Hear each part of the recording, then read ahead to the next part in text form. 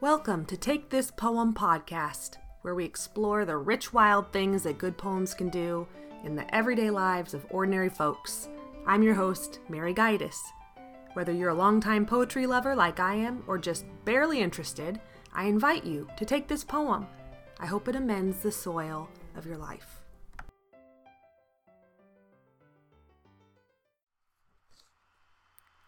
Hello there.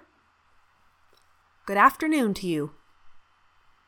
Did I guess right? Is it afternoon? Whatever time of day it is, I hope it's going just peachy. So recently I recorded an episode about poems in which the speaker is wrestling with God. I got tired after a couple of big beefy ones and took a break. And now I return after that intermission with two more poems. These are both by Alfred Lord Tennyson. They're from his collection called In Memoriam,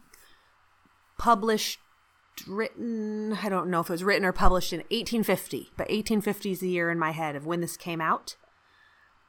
It's a long collection of poems, all wrestling with the same theme. There's 133 cantos, he calls them.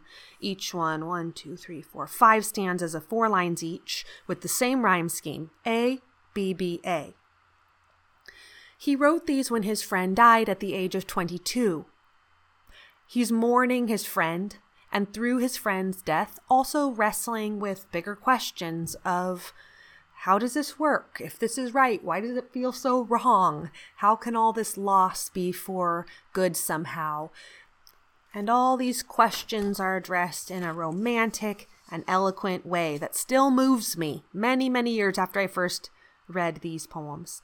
So I was a freshman in college and I went into the bookstore. I used to go over to the section where professors had reserved textbooks for their class. You could go there and buy the books for those classes.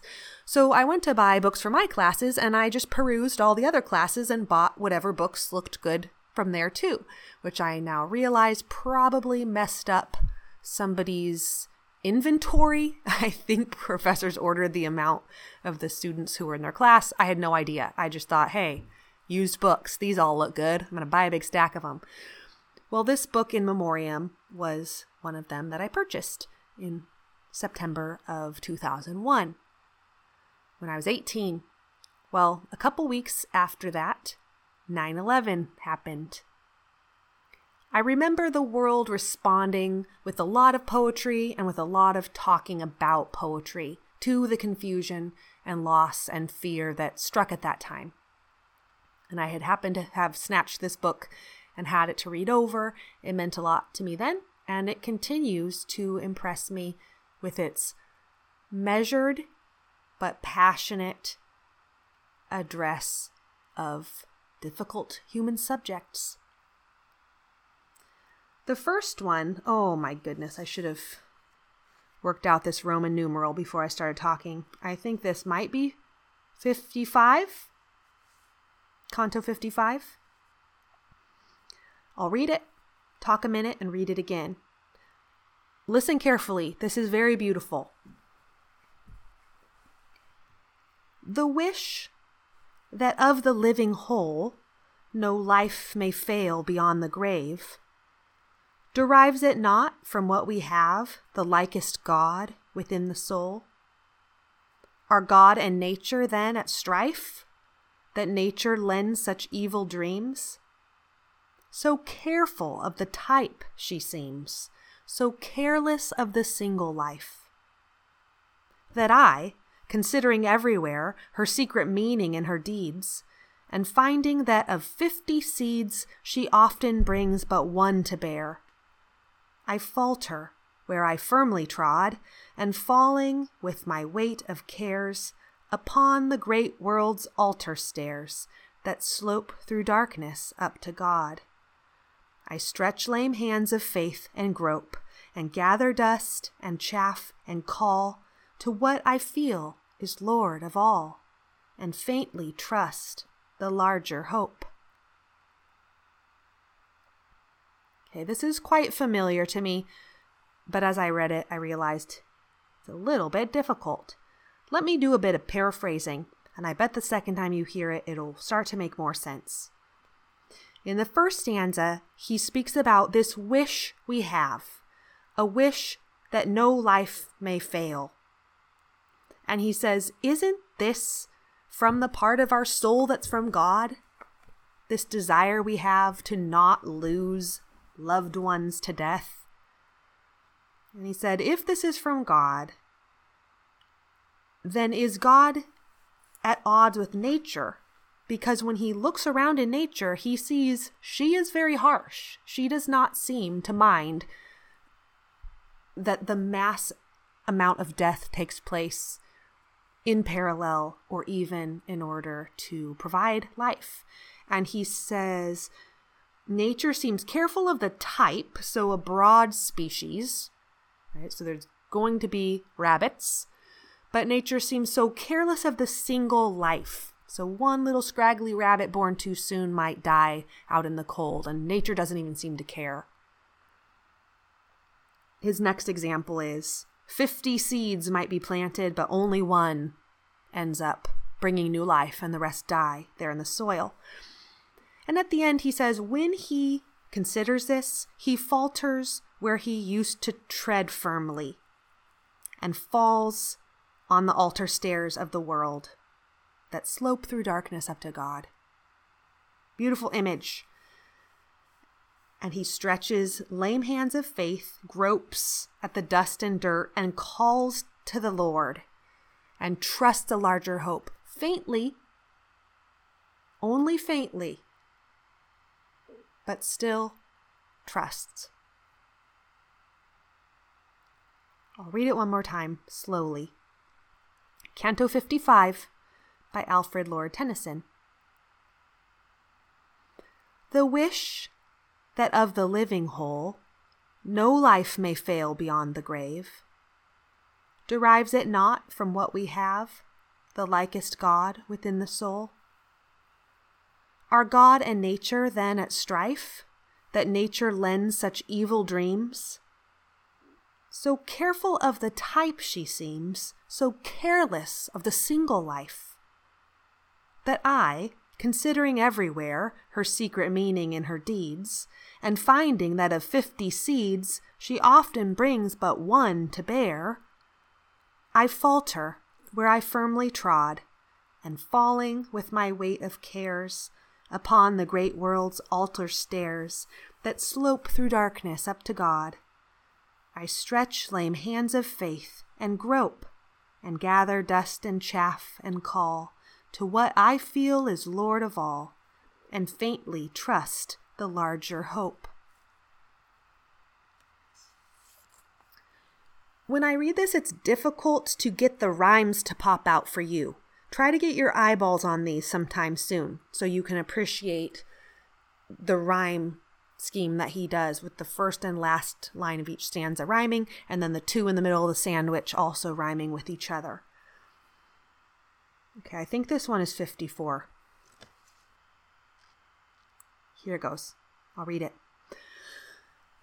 Oh, yet we trust that somehow good will be the final end of ill, to pangs of nature, sins of will, defects of doubt, and taints of blood, that nothing walks with aimless feet, that not one life shall be destroyed or cast as rubbish to the void, when God hath made the pile complete, that not a worm is cloven in vain, that not a moth with vain desire is shriveled in a fruitless fire, or but subserves another's gain.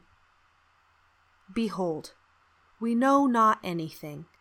I can but trust that good shall fall, at last far off, at last to all, and every winter change to spring. So runs my dream. But what am I? An infant crying in the night, an infant crying for the light, and with no language but a cry. You can probably hear this is similar to the last one. It also has 5 stanzas of 4 lines each with the same rhyme scheme and sort of a same pattern of looking around and observing and then trying to express hope and trust and faith, but in the form of a cry. And the cry is all he has. Maybe I'll paraphrase a little bit of this too, hoping that it will help the second time you hear it.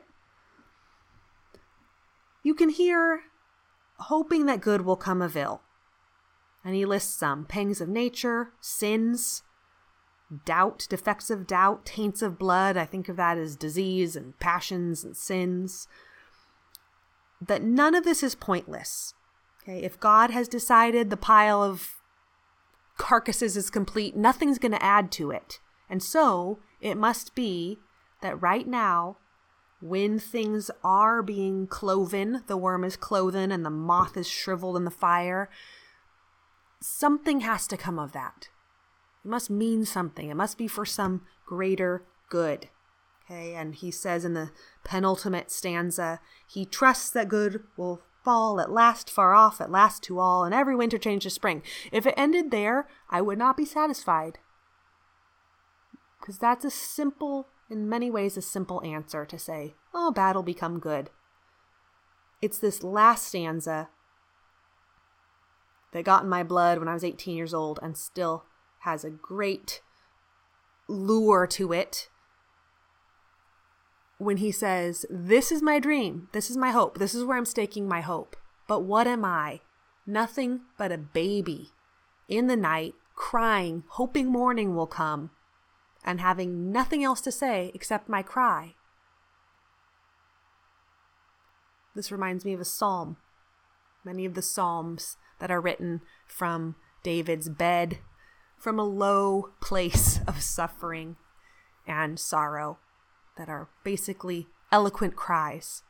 And of course, it's ironic that Tennyson is saying, or the speaker is saying, he has no language but a cry, because he has the language of this poem, which 170 years later, I'm reading to you. And none of these problems have been solved since then, have they? I'll read this again. Canto 54 of In Memoriam by Alfred Lord Tennyson. Oh, yet we trust that somehow good will be the final end of ill. To pangs of nature, sins of will, defects of doubt, and taints of blood, that nothing walks with aimless feet, that not one life shall be destroyed or cast as rubbish to the void, when God hath made the pile complete, that not a worm is cloven in vain, that not a moth with vain desire is shriveled in a fruitless fire, or but subserves another's gain. Behold, we know not anything. I can but trust that good shall fall, at last, far off, at last, to all, and every winter change to spring. So runs my dream, but what am I? An infant crying in the night, an infant crying for the light, and with no language but a cry.